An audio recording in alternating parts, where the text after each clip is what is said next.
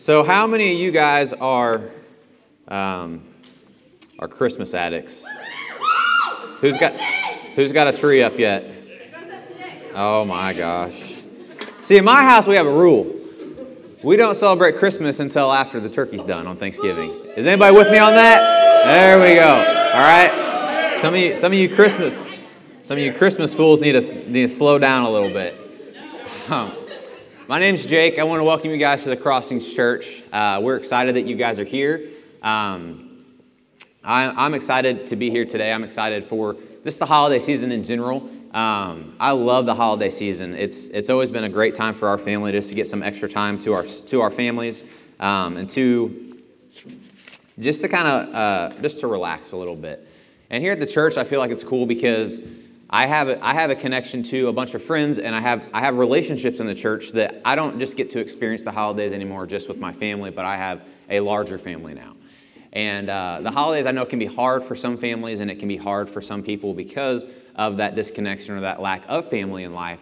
And so if you're visiting with us and it's the holiday season, you're getting kind of wrapped up with that, I just want you to know that we're glad that you're here and that maybe you can find something here today or that will kickstart an opportunity for you to know God, but also to know His people.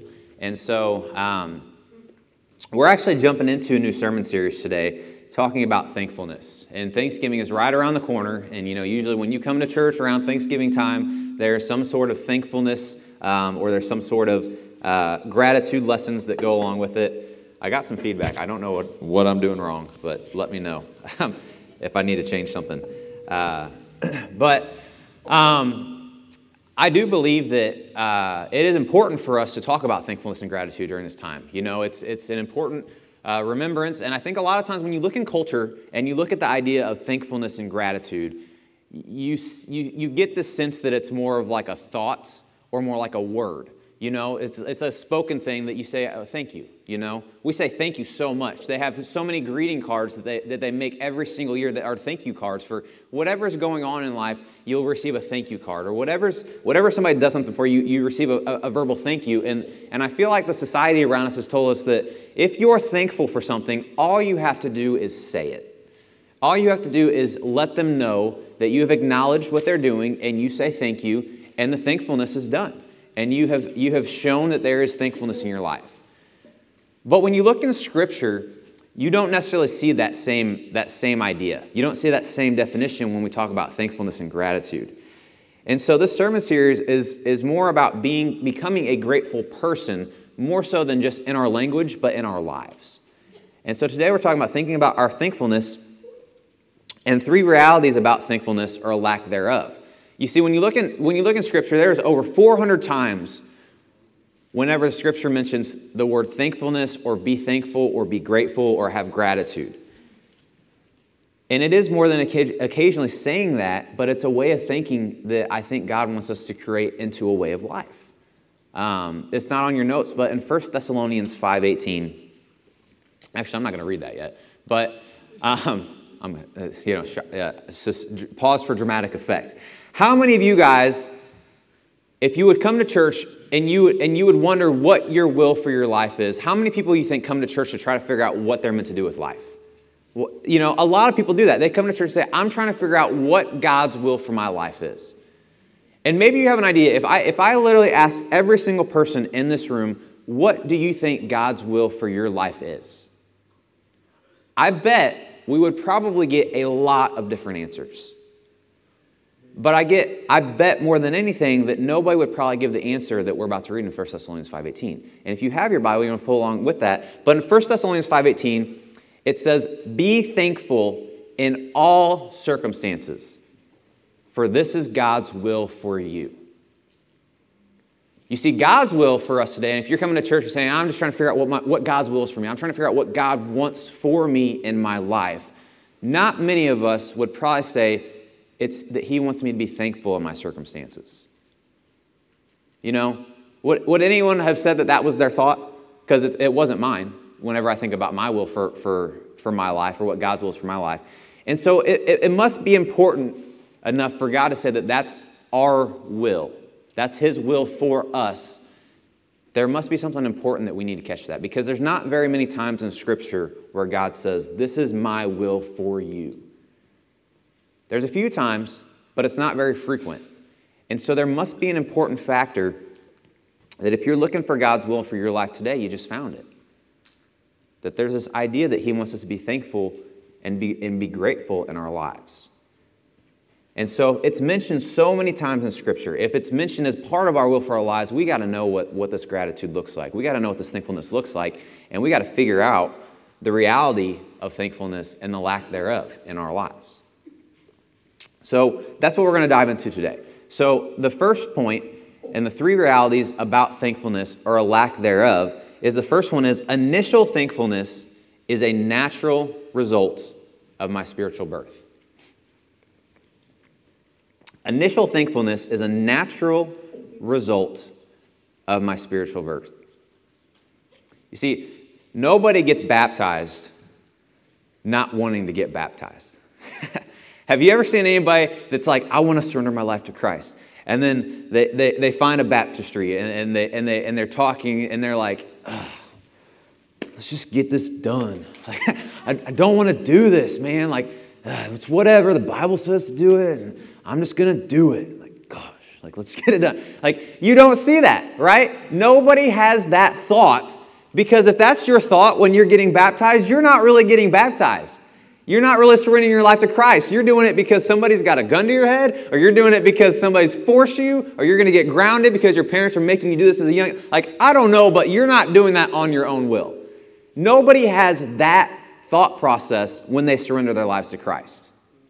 You see, because it's only natural that thankfulness is initiated when we choose to give our lives to Christ. We've seen something so compelling and so positive and something that can bless our lives so much that there's nothing that we can do but be thankful and grateful for what God has done for our lives. And that moment and that point of our spiritual birth, that's where we need to pinpoint back to remember where gratitude and thankfulness comes from.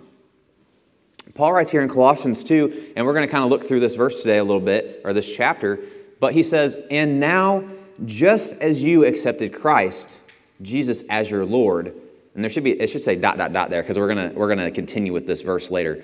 But it says, and now, just as you accepted Christ Jesus as Lord. And what he's telling the church here is he's saying, listen, just when you need to look back and you need to remember, and just as you did that, and he's referring to the present time, but he's wanting them to look back at whenever they first accepted Jesus as Christ. And I think at times that's where our thankfulness needs to start, and at times we forget that. I think at times we choose to forget what it was like before we knew who Jesus was. And maybe for some of us, we don't even know what that even looks like to start with. We don't know what it's like to have a blessed life. We don't know what it's like to have a good life with Jesus. So we don't even know where to start. And that's okay too. And that's why we're glad you're here. Because thankfulness has a starting point. And it starts whenever you start to see God working in your life. And that's so important for us to remember time and time again, that we have to go back to that and remember that. In Luke 8, it talks about these different types of soils and these different types of seeds. And, we pinpoint one here in Luke 8:13, and it says, this specific seed is falling on gravel. It represents those who initially respond to the word with joy, but soon afterwards, when a season of harassment of the enemy and difficulty came to them, they wither and fall away, for they have no root in truth, and their faith is temporary. You see, sometimes our thankfulness and our spiritual birth starts something, but when it's not engraved and deeply rooted in our relationship with God, it's just surface. And where this is a point that we need to remember and we need to go back to, we can't sit here and let that be the only thing that shows gratitude and it's the only thing that we have thankfulness in our lives. You see, it's kind of like called like a honeymoon phase, right? We've all heard of a honeymoon phase before, right? And you get married and then you go on your honeymoon and it's great, and it's an awesome time. And the reality is that it's so nice is because there's so much good that it overwhelms the bad, right? Or like you teens in student ministries, like I know some of y'all have been going on some dates recently. Like I know some of y'all are in some new relationships. I've seen the way you guys get a little red when you guys are talking about it. Like I'm a campus minister. I know what it's like. I see it all the time. And I see when there's interactions at my cross chats at my house, and certain people get a little red in the face, and somebody calls them out. It's a nice little honeymoon phase, huh? I'm not going to mention names. I probably shouldn't, I will say when their face gets red, it matches their hair color. But, it's not a big deal. It's not a big deal, But there's these honeymoon phases that happen all the time, right? And it's so good. It's so nice. And it's so lovely because there's so many positives that outweigh the negatives. There's so much hope. There's so much willingness to sacrifice and be like, I'll go do this with you. It's so, like, I'll sacrifice some time to go to hang out with you. Sure, that's fine, It's so happy. And that's the honeymoon phase. But the reality is that until that honeymoon phase is tested, you will never realize if you are truly grateful for that honeymoon phase. You'll never realize if you're truly grateful for the long-term gratefulness and thankfulness that you're meant to have for that relationship. You see, nobody looks at their marriage 10 years down the road and says, why our marriage is so good? Man, we killed it on our wedding night. The planning went fine. Your outfit was fire. My outfit was fire. The food, bomb. 10 years later, look at us now. It's because of that one day. Nobody says that, right? Or that honeymoon, oh my gosh. We are so strong in our marriage because of those 4 days we went on vacation in a different country that we'd never been to. That foreign thing that we've never been a part of, we've never done, that's why we are how strong we are today. Nobody says that, right? Because that's not what it looks like to have a healthy relationship. That's just a starting point. And so many times, I believe, though, Christians do the same thing. And we say, man, when I went under that water, that's why I am the way I am today. It's that one moment. That one moment changed everything in my life. And that's not the truth either. You see, sometimes we get that backwards and we misconstrue that. And there's a reason that we need to remember that. Just like when you're married, just like when you've had a honeymoon phase, and you're supposed to look back on those times and say, that's where it started. That's where the goodness happened, and that's where it started, and we need to remember that. But it doesn't end there. That's not it. In Hebrews 10, 32-34, it says, think back to the days after you were first enlightened and understood who Jesus was, when you endured all sorts of suffering in the name of the Lord. He's wanting them to look back to those moments when people held you up for public scorn and ridicule and when they abused your partners and companions in the faith. Remember, that's a thought, going back and thinking about this. Remember how you had compassion for those in prison and how you joyfully accepted the seizure of your possessions, knowing that you have a far greater and more enduring possessions. You see, joyfulness, and joyfully I think is underlined in your notes, and if it's not, go ahead and do that. That's a byproduct of being grateful. And there's such an importance for us to remember and us to go back to that starting point, because that's where everything should start. And so our initial gratitude and thankfulness is a natural result of our spiritual birth. But our second point is continuing thankfulness to God is a good indicator of our spiritual maturation. You see, it's not enough to just go back and look. It's not enough to just remember those moments. But to have a mature relationship with God, to have a deep relationship with God, your thankfulness and gratitude has to continue. You have to find new windows of gratitude, new opportunities to be thankful. You have to continue to look into your life, and we have to look into our lives day in and day out and look for those windows and not just plant back on an awesome memory. Because our lives right now, when we look back at our baptism, to us it is just a memory. We can't live off of a memory. We have to continue to put actions into place so that where we're at today, we can be grateful for. And I know in my life, it has gotten harder and harder and harder to live off of a baptism that happened so long ago. And so I call myself and I call my heart to look back at those moments when I surrender my life to Christ. But the reality is that God has put other things in my life since that day because that was the starting point of blessings. And since then, since I've chosen to follow God, He has continued to bless my life. And those are the reasons that I think Christians need to look at and say, this is why my faith is the way that it is. You see, in Colossians, he doesn't just stop in verse 2:6, like we talked about. The second part of that, it says, after you need to remember that, it says, you must continue to follow. Let your roots grow down into Him, and let your lives be built on Him. Then your faith will grow strong in the truth you were taught, and you will overflow with thankfulness. You see, it's so important for us to recognize that there is not a point that we have arrived, that our gratitude and thankfulness has been made complete because of an action that we have done to surrender our lives to Christ. But for us to continue to have gratitude and thankfulness means that we need to continue to find things in our lives and have our roots, like it says here, grow down into a relationship with God to continually see the blessings and be grateful for these things as we walk on. Another interesting point here is it doesn't say that we'll be filled with thankfulness. This is a big point because it doesn't say you'll be filled with thankfulness here. It says you'll be overflowed with thankfulness. There's a big difference between the two. Because if I was to take a cup of water, scoop up some water, boom, set it on this little podium here, would that cup of water ever overflow if I just stared at it? It wouldn't. I'm like, overflow, just do it. It would never overflow. Why not? Because nothing's going into it. For that cup to overflow, something has to continually be being poured into that cup for it to overflow.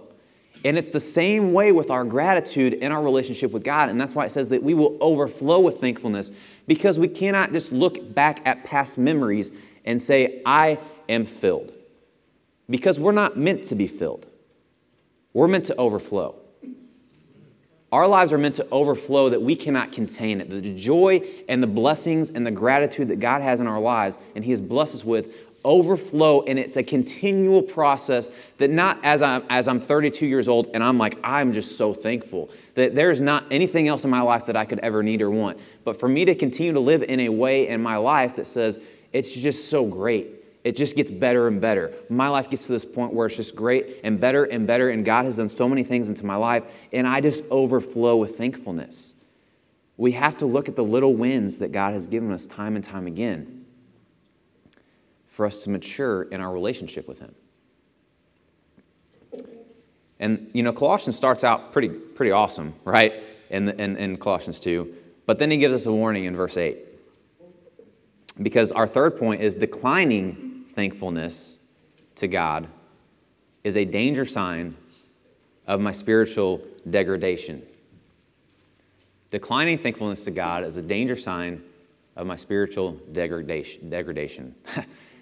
We put that word in there just because it rhymes with maturation. It's just degrading, So it's a cool little play on words there. I can barely say it, but it's my spiritual degrading.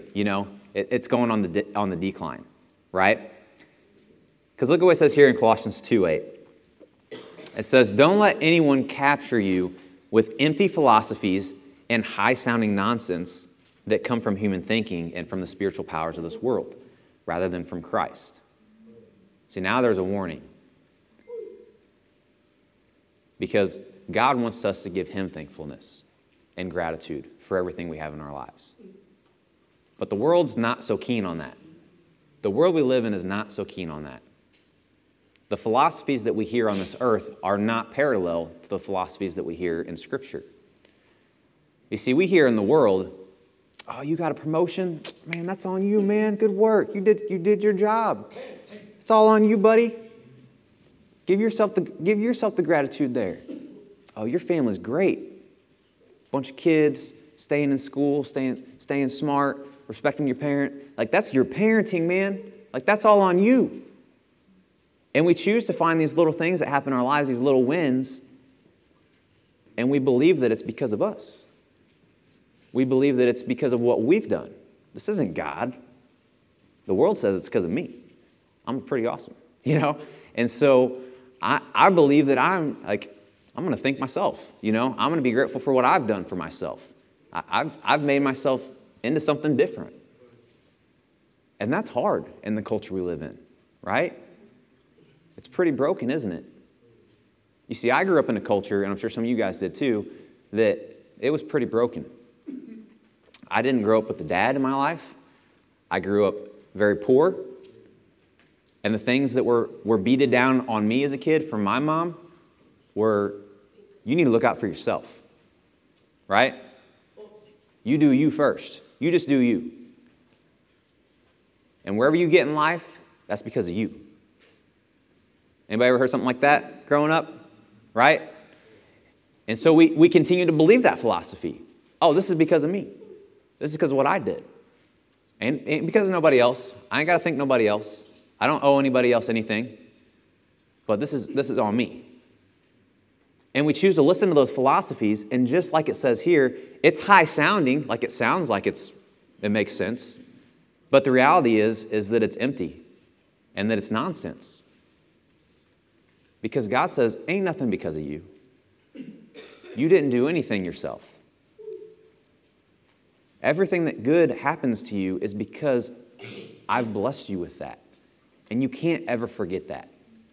You see, we make decisions to follow God, but He's the one that gives us the blessings in return.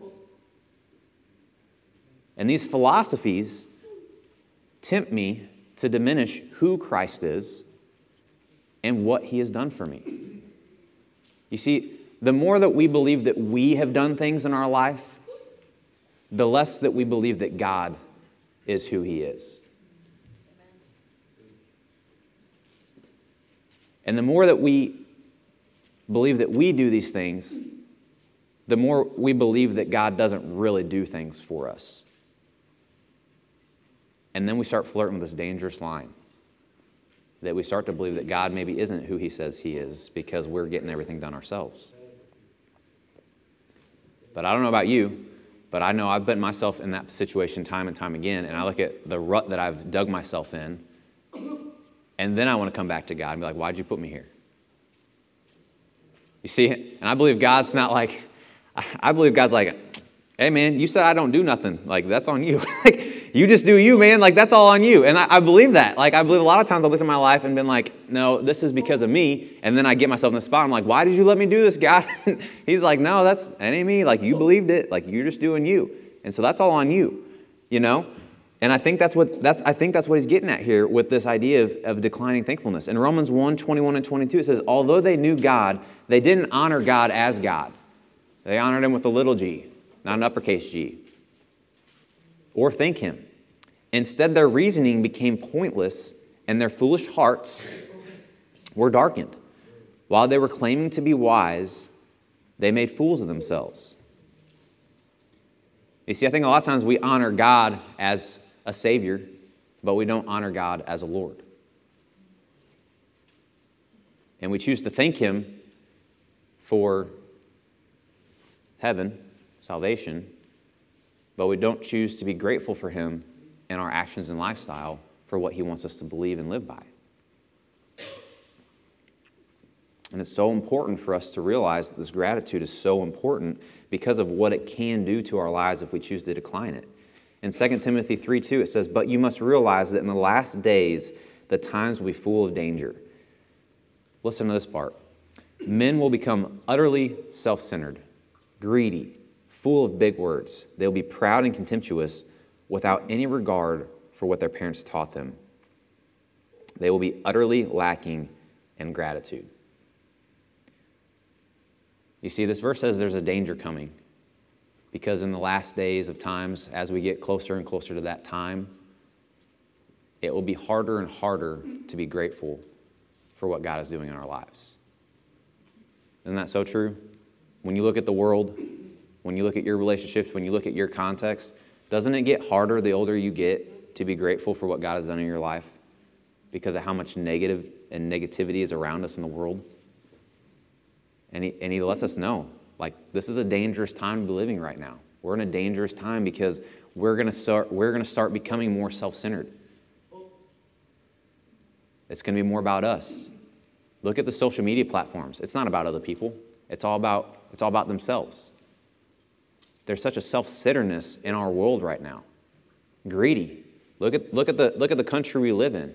It's all about money. It's all about prosperity. It's all about security. It's all about just what can I get, what can I get, what can I get?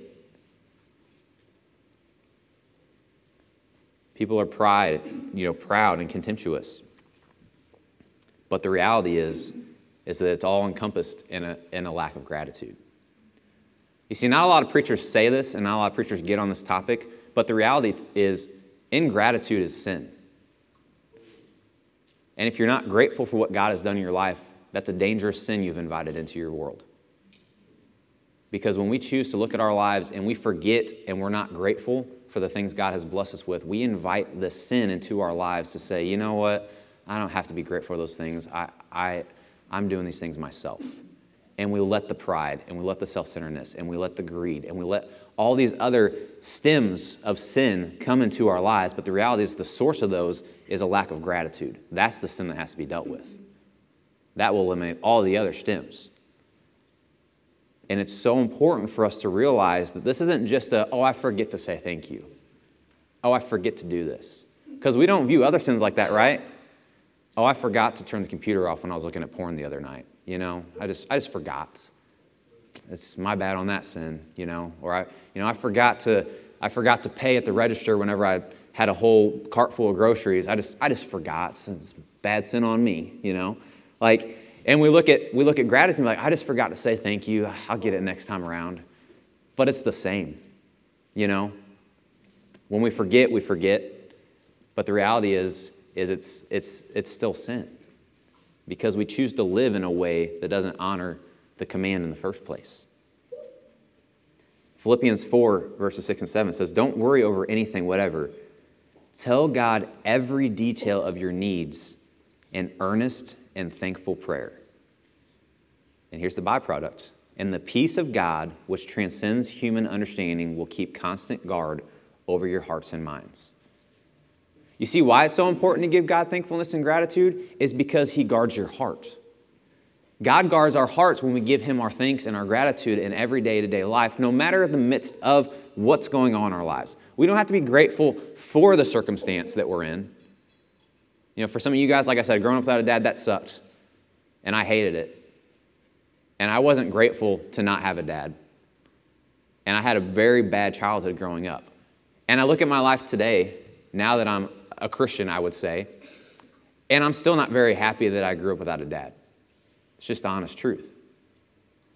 But the reality is that God says you don't have to be happy with your circumstance. You have to be happy in your circumstance. There's a big difference between the two. And I think sometimes the difference is because in one of those solutions, we don't want to give God gratitude. And in one of those situations, we can choose to give God gratitude. And it's so hard to want to give God gratitude in a circumstance that we don't desire. But that's why this verse is so important, is because when we can choose to give God thanks and give God gratitude in the midst of a circumstance that's not desirable, He chooses to guard our hearts from those evil philosophies, from those self-centeredness ideas, from those things, so that they don't seep in and turn us into a sin in the midst of a situation, a circumstance that we don't want to be in the first place. But He guards us in those, and He gives us that opportunity to still find joy in the hardest of circumstances. A kingdom doesn't put anybody on guard if there's not an enemy, right? That would make no sense. Why would a kingdom have guards if there's no enemies? The same thing is so true about what Jesus is willing to do for our lives. Because when we choose to give God gratitude and we pray and we give thanks, there's a guard around our hearts. You only have guards when there's enemies. So the verse in context here is pretty much telling us, listen, if you have a guard, that means there is an enemy. If the Bible's talking about you needing to guard something, that means that there is somebody out there wanting to steal it. That means that there is something out there wanting to infiltrate it. That means that there is an enemy waiting to attack it. That's what guarding is, to protect from that. There would be no need for guarding if there wasn't an enemy. And so this verse tells us that we have to make sure that our hearts are on guard to make sure that our lives aren't controlled and our lives aren't put in a position that our hearts and minds are taken away by the enemy, that our hearts are taken away by the world, the hearts are taken away by the social media, by the people of the world, and changed so that there is no lack of gratitude for God. So the easiest way to assess the spiritual direction of my life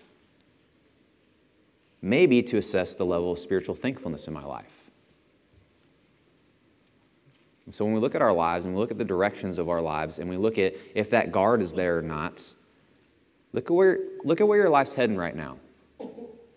Like, just take an honest minute and just look at your life. Look at where you're at right now and look at where you feel like you're heading. You see, like I said, I grew up without a dad, and my mom was a bartender, and when I graduated high school, I just didn't want to be like that. I wanted it to be different. I wanted to be in a different context. And so my life was kind of centered around myself. And I was like, I got to get out of this. And the only way I'm going to get out of this is to do what I want to do. And so I started making decisions based on what I thought was right to get me out of the context that I was in. And so I went and found myself a job. And I went to start spending time and investing in relationships with girls that weren't like my family. And I started making all these decisions. And I looked at where my life was heading. And there were some worldly good things, like I was getting money and I had friends to an extent. But the reality was some of the things that I was doing, the decisions that I was making, they were leading me down the same exact slope that my dad was like. And it scared the mess out of me. That I was like, I don't know what to do. I tried doing it my way and I started going on this path. And the reality was I was still just as depressed, just as sad, just as lonely as I was when I was growing up as a kid. And the direction that I felt like my life was heading was not a good direction. And like I said, I'm a campus minister here. I work with a lot of our college students, and I see the same things. I talk time and time again with college students, and I study time and time again with college students and their lives, and they talk about the direction of their lives. And they talk about the abuse that has happened at home. And they talk about the relationships that were just terrible growing up. And they talk about all these things, and they're kind of stuck at like a crossroads. And they're like, I feel like my life is moving in a direction that I do not want it to move in. And I do not know what to do about that. And maybe some of you guys are at that point today. Maybe some of you guys are looking at your life and you're like, if I don't make some changes, I'm afraid of the direction that my life is going. I do not like the direction that my life is going. And the reality is when you look at anything we've talked about today, what I'm telling you, what I'm pleading with you is there's probably a good chance that you are not very grateful or thankful for the things that God has done in your life. Because when we have that gratitude and when we have that thankfulness for what God has done for us and what God is doing for us, we don't get ourselves on a path that says, I'm not very happy about where I'm going. I'm not very happy about the direction of my life. We find the joy and we find the direction and we say, this is something. And so maybe there's a connection that needs to happen here. Maybe there's some wires that aren't lined up in our lives with where our direction is going and where our gratitude has been. And so if that's the case, and maybe you're feeling that way today, maybe you're feeling like, I don't really know and I don't really like the pathway that I'm going. How do I know if I've fallen into these philosophies? How do I know if I've been believing myself or I've been more self-centered, I've been more greedy? How do I know if my philosophy has been on gratitude or if my philosophy has been on the world? Well, we're going to talk about that for a little bit. That's the second part of what we're going to be talking about today. And so there's two questions you pretty much need to ask yourself. And the first one is, does my life show that Jesus controls my life? Does our life show that Jesus controls my life? How do I know if I've fallen into ingratitude? Does your life show that? Colossians 2, 8 through 10. Be careful not to let anyone rob you of this faith through a shallow and misleading philosophy. Such a person follows human traditions and the world's way of doing things rather than following life or following Christ. You see, this first part is pretty much saying we are controlled by the world. Don't let anybody rob you of that. Don't let the world control you. But then verse 9 picks up, says, all of God lives in Christ's body, and God has made you complete in Christ. Christ is in charge of every ruler and authority. You see, it's so important for us to remember who controls our life. And maybe we need to ask ourselves that today. When you look at your week, who's in control? It's easy for us to come to church on Sunday and say, well, Lord, Jesus is in control. Jesus is in control of my life. And I love where I'm going and the direction that I'm going. And it's so great that this is the direction that my life is. It's easy to say that. But Titus 1:16 says, they say they know God, but their actions speak louder than their words. It's easy to say that God's in control because we go to church, or maybe if you're really a Christian, like a deep one, maybe you go to small group too. Ooh, maybe you do some Bible studies on the side, like super Christian, right? Like you're doing all kinds of things. But what do you do when you're not around Christians? Because even in the midst of those things, like for example, like here at the Crossings Church, we have a couple things that we do within our church, right? So we have church service, we have small groups, we have cross chats for our student ministries, and we have like a discipling group that sometimes meets throughout the week for like men and women, right? And so we have about 4 meetings or so that kind of go on throughout the week that people are involved in. And for the most part, like a church service, if we're lucky and I'm not long-winded, maybe we'll be here for an hour and a half, a small group would go for maybe about an hour or so. A cross chat would maybe go for 2 hours. If you're college students, maybe 3 hours because you're night owls. And maybe a guys meeting or a girls meeting maybe goes for like about an hour or so. So when you wrap all that together, you're looking at about 6 hours of your week. 6 hours of Christian meeting time in a week. And a lot of us believe that Jesus controls our lives because we are present in 6 hours of our lives on any given week. But if you do the math, there's 24 hours in a day, and there's 7 days in a week. There's a lot more than 6 hours of God time you're supposed to have in a week. And I think a lot of times we try to relate that we are so present that God controls our lives because we're present. But there's so much more time outside of those 6 hours that God's watching. And he's saying, you sound good in those 6 hours, but your actions in the other, I can't even do the math in my head, hours of the week, that doesn't add up. You see, if Jesus truly controls your life, then you're going to have gratitude through your actions in those other hours throughout the week. You're going to find opportunities to serve. You're going to find opportunities to be in relationship. You're going to find opportunities to be an influence on the lost world around you. You're going to find opportunities to be a light to your family. You're going to find opportunities to have a joyful demeanor in your life at your job. It will be shown that Jesus controls your life. You don't have to say it. Anyone who says that they're a Christian more than they live it is skeptical to me. You shouldn't have to brag about something you should be doing every single day of your life. And so maybe that's a question that we need to look at. Second question is, does my attitude show that Jesus has saved my life? Now that's one I get in trouble with. Does my attitude show that Jesus saved my life? You see, attitude is important. Attitude reveals appreciation. And so when we think about our attitude, have you ever been somebody who just didn't get what you wanted, so you pouted? Have you ever been somebody that's like, fine, gosh, right? Maybe you went to a restaurant that like you did not want to go to, but everybody else did. And you're like, whatever, we'll eat here. I don't like anything on the menu anyway. And you get your food and you're like, it's cold. These fries are soggy. And we complain about it all, right? Or maybe we're at home and we're watching TV and somebody's watching something on TV that you don't want to watch. You're like, whatever. Sit here on the couch and I'll watch the show. This is so stupid. It's not even real. Love is Blind is so fake. I say that to my wife all the time because she makes me watch that show. I'm like, this is not real. It's so fake. Like, they just don't. How could that even happen? You know? And so I'll sit there and I'm like, whatever. And so we'll complain about all these different things. And we just find things to complain about time and time again.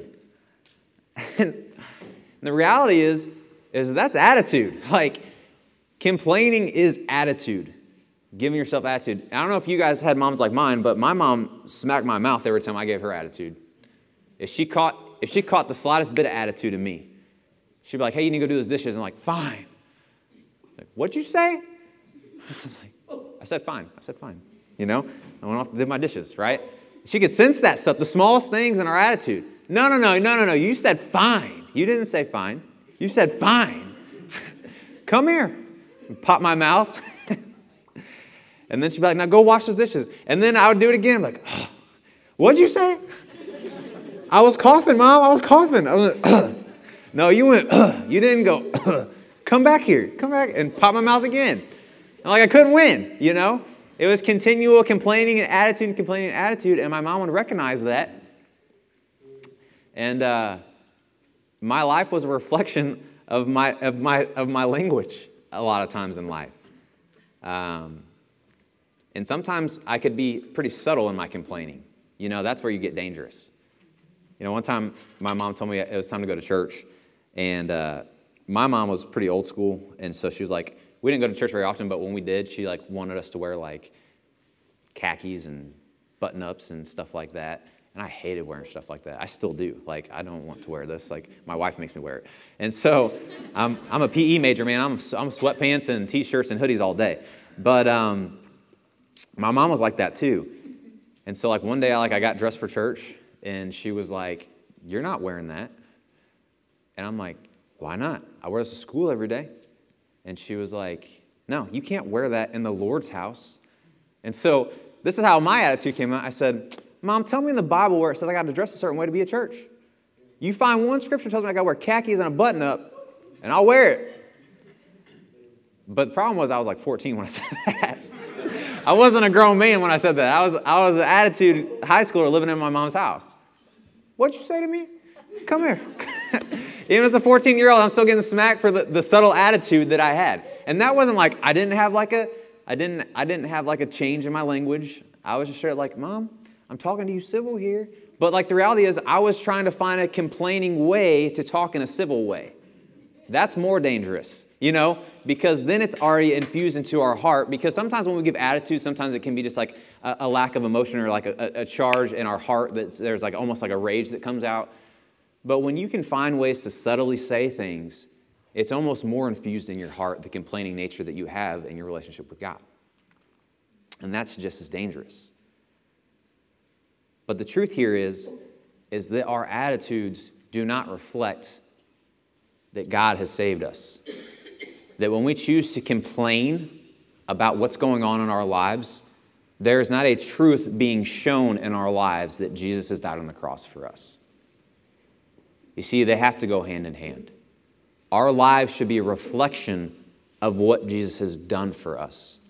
And when we choose to complain, especially about the church, but honestly in any realm of our lives, what we are really saying in our complaints, in our nagging, in our attitude, if you want to really boil it down, is I'm not really grateful for what Jesus has done for me. I'm not really grateful for what happened on the cross that one day. When we find opportunities to fight with our spouses and complain about the negative things and the stupidest, smallest things that happen in our lives, I am guilty just as everyone else. The reality is that my behavior shows that Jesus dying on the cross was not something that I am very grateful for in the moment.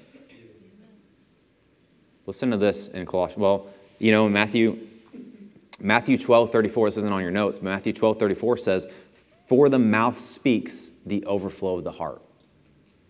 It's so important that when we complain in our attitudes, that's just an indication of where our hearts are really at. And in Colossians 2, 11 through 14, it talks about Jesus dying on the cross for us. In him you were also circumcised with a circumcision not performed by human hands. Your whole self, ruled by flesh, was put off when you were circumcised by Christ. You got a fresh start. Verse 12, having been buried with him in baptism, in which you were also raised with him through your faith in the working God who raised him from the dead. When you were dead in your sins and in the uncircumcision of your flesh, God made you alive with Christ. How can you have attitude about that sentence? When you were dead in your sins and in the uncircumcision of your flesh, God made you alive in Christ. How can you complain and nag and have attitude when you know that's the reality of your life? He forgave us all our sins, or he forgave all of our sins. Having canceled the charge of our legal indebtedness, which stood against us and condemned us, he has taken it away, nailing it to the cross. How can you read that and continue to live a life of attitude and complaining? How can we read this and look into our lives and say, I'm still not happy? You see, because if you have given your life to Christ and you have surrendered yourself and you have accepted that Jesus has died on the cross for your sins, and you have surrendered your life and you have been baptized and you are now living a life anew because your sins have been forgiven, how can you complain about the little stupid things in life when something so much greater should be driving your attitude through your days? And if you haven't surrendered your life to Christ and you feel like there's not a lot to be grateful for and there's not a lot of good things going on in life, I would maybe challenge you in this moment to think and look into your relationship with God and say, maybe there's a reason why things are not so good right now. Maybe somebody's just got to say it to you for once. Maybe life's not so good and things you shouldn't be so grateful for because God's not there. And what's the hurt? Life already sucks, right? Why not try to change something to see if it could be a little better? Why not maybe check and see if there could be some blessings like God has promised for your life? If you try to invite him into your life and have a relationship with him and see what happens because of that. But it's so important for us to recognize that everything that's driven by gratitude is not just a thought, and it's not just a saying. But guys, this is a lifestyle of gratitude, and we should all be challenged by this today. I'm incredibly challenged by this idea that the way that I talk and the way that I complain and the way that I say things indicates where I'm really at in my relationship with God. You know, the verse we're going to end on today, Philippians 2, 14 through 16, says, do everything without grumbling or arguing. Good luck, spouses. There's your charge to leave for today. Do everything without grumbling or arguing, so that you may become blameless and pure, children of God without a fault in a warped and crooked generation. Then you will shine among them like the stars in the sky. You see, there's such an awesome experience that can happen in our lives when we stop looking for the negatives and we start blessing the positives. And I've been wrestling with that lately a lot too, in my life and in my heart, that there's just so many things I want to complain about and I want to argue about and I want to grumble about, but I've been looking at life all wrong. And I realized instead of me just looking at all the negatives, maybe I need to start being more grateful for the positives, and it's going to change my demeanor in my life. I'll find more joy, and I have recently. Like I've been, my kids, I try to find every little niche about them that I don't like, or my wife, I try to critique every little thing. And I look at my life and I'm like, dude, I'm just not happy. And then I really look at my life and I think back to my initial time in my relationship with God, and I look at when I was studying the Bible, and I look at where my life was before then, and I look at the relationships around me in the world, and I look at my family's relationships that aren't in a relationship with God, and I see everything in the culture around me, and I say, why am I complaining about what I have? I should be so grateful for what God has blessed me with, because it could be a lot worse, because it has been a lot worse for me. And I think a lot of us would believe that as well about your guys' lives. I think a lot of you guys would probably feel that same way. Things may feel bad right now, right? But it's been worse, hasn't it? You've been in deeper holes, haven't you? And so maybe it's time for us to start looking at those good things, and it's going to change the way we talk and the way we act and the way we live.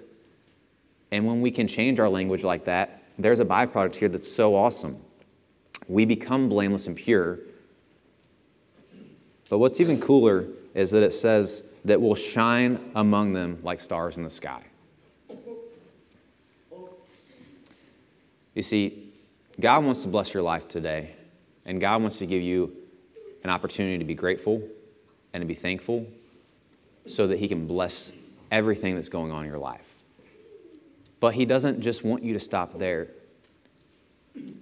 because when you can choose to do that, you become a light in a dark world. And many of you in this room have people in your lives that are not in this room that you wish they could see something different. You have family members, you have coworkers, you have lifelong friends, and when you look at their life, you feel that there is a darkness there. You feel like there is a direction that they're heading in that is not good. And God says when we can live this way, He will give us an opportunity to bring a light to some of those people. When you choose to start going to work and stop complaining about your job, stop complaining about your spouse, stop complaining about your kids, when you can choose to go to work and live differently and talk differently, your coworkers will say, why do you not complain about the things we complain about? Why are you still so joyful even though this job sucks? Why are you so joyful even though nobody else in this job is joyful? You know what they're saying? They're saying, why does your light shine around a warped and crooked generation? That's what they're saying. When you do that in your families that aren't Christians and they're toxic and they're negative, and you go to a family function, holidays are right around the corner, right? Have fun at Thanksgiving and Christmas. That's what I say to myself for my family. I'm like, it's coming. We're all going to be together. And I don't know what's going to happen this year. Last year we duked it out in a couple different rooms, and here it comes again. What happens if you come this year and there's no complaining? There's going to be complaining. It just shouldn't be coming from you, right? You can't get together with your family and there won't be complaining, but what if it doesn't come from you this time? What if you're there and you're not grumbling and arguing, but you're joyful and you're grateful? For some of you guys, your family's going to be like, what is going on in your life right now? And that's what this is going to happen. You're going to be a light to your family. What about your schools? What about you students? What if you went back to your classrooms and you stopped arguing and complaining like all the other kids in class? What if you started being happy for what God's doing in your life? What if you started showing more joy instead of getting on the bandwagon and the peer pressure and the culture of what other college students and high school students and junior high students talk about and think about and act like in their schools? Those kids are going to be like, what is different about you? You'll be shining in a warped and crooked, dark generation. And so, guys, I just want to encourage you today that gratitude and thankfulness, if anything you can get, is it's not just a thought and it's not just a language, it's a lifestyle. And as we walk through the sermon series, I hope that you guys can find more opportunities to show thankfulness. November has always been a popular month to talk about thankfulness and gratitude. And I want to challenge you guys to kind of to follow along with that. And I know that some people, I've seen this already on Facebook and some other places, but I would encourage you guys that if you're involved in social media or you guys are, whether it be texting or, Facebook or Snapchat or Instagram, whatever it is, but I challenge you guys for the rest of the month of November to comment or post somewhere that people can see the gratitude that you have every single day. I want us to do this as a church together. I want us to be able to look into our lives and show the world that you are truly grateful for what God has given you. And it can be something different every day. It could be your family, it could be your friends, it could be a certain person, it could be a relationship, it could be a living situation, it could be literally anything in your life. I want you guys to put Philippians 2, 14 through 16 into practice this month. Challenge yourself not to argue or complain or grumble, but instead put yourself out there like a light in a dark and warped, crooked generation. Because when I get on social media, when I get on Facebook, I don't really get on Snapchat or Instagram, but when I get on Facebook, it's pretty negative. It's pretty complaining. There's a lot of arguments. It's pretty nasty. I challenge you guys to be the stars in the sky, to be the lights, and to start putting small pieces of gratitude on social media. And let the world see what God is really doing in your life. And who knows what could come from that. If you guys would, we have a cardstock piece of paper in your bulletin if you guys want to pull that out. This is your guys' opportunity today to respond. Here at the Crossings Church, we truly believe that God really wants to bless our lives and give us something better. And because of that, we choose to be grateful with our lifestyles. And that means that our lifestyles here at the Crossings Church look a little different than the lifestyles of people in the world. And so part of those lifestyle changes that we've committed to have been lifestyle choices that choose to connect to one another. We're very active in this church. We have relationships that go beyond Sunday morning sessions. We have hangouts throughout the week. We have small groups. We have so many different things that we choose to connect with throughout the week. And I'd encourage you to look at this card and maybe fill out for yourself maybe where you're at or where you need to go or where you need to be. For some of you, maybe you don't know what it's like to have a relationship with God, and maybe check that you'd like a personal Bible study and figure out what it is that God can have and wants for your life. Maybe you're at a place that you have a relationship with God, but you don't have relationships with people, and you want to know how to get connected more. And maybe you check that you'd like to be, you want to know more about small groups, and we can get you connected with some people in your life that around your age, going through the same things as you, but you can get connected to other people who are trying to get connected to God as well. I don't know where you're at today, but I know this card is an opportunity for you to respond and to initiate that gratitude that you can have in your relationship with God to see what He can bless you with. And I encourage you over the next couple of weeks, like I said, to continue that thankfulness challenge on social media, but also to maybe start being that light in the world and see what can come of it. How cool would it be, if everyone in this room found one person over the next couple weeks to invite to church because of the change that has happened in your life and your gratitude? We would have to put more chairs in here. We would have to get literally, if every single person in this room brought one person because of your change in demeanor and your gratitude, we would have to bring more chairs in from the side auditorium. And that would be awesome. And that's our dream for this church, is that we can shine so bright in the world that it will attract more people in because of the gratitude that we have for God. So I'm glad that you guys came today. I'm going to say a prayer, and then the worship team is going to come up, and they're going to give you guys some further instructions. Guys, I want to thank you so much. Even right there, I say it like it's just a word, God. But I want to thank you so much, not just with my words, but God, please challenge me to live in a way that shows that I want to thank you so much. Please change the way that I treat my family. Please change the way that my attitude is developed in every life circumstance. God, please just create a heart in me to be more thankful on a day-to-day level so that you can keep a guard on my heart to make sure that the world doesn't seep in and that the world doesn't change my viewpoints, and that I don't make it about myself, but I make it about you. And God, I pray that the people here today can do the same. I pray that we can look at our lives and say, what do I need to be more grateful for? How does it need to show up in my language? How does it need to show up in my heart? How does it need to show up in my actions? And how much our lives can truly be blessed because of our recognizing and remembering of gratitude that we'll have for you, Lord. So thank you again for your Son. And I pray, God, that we can continue to thank you for that on every single day, on every single situation. In Jesus' name I pray. Amen.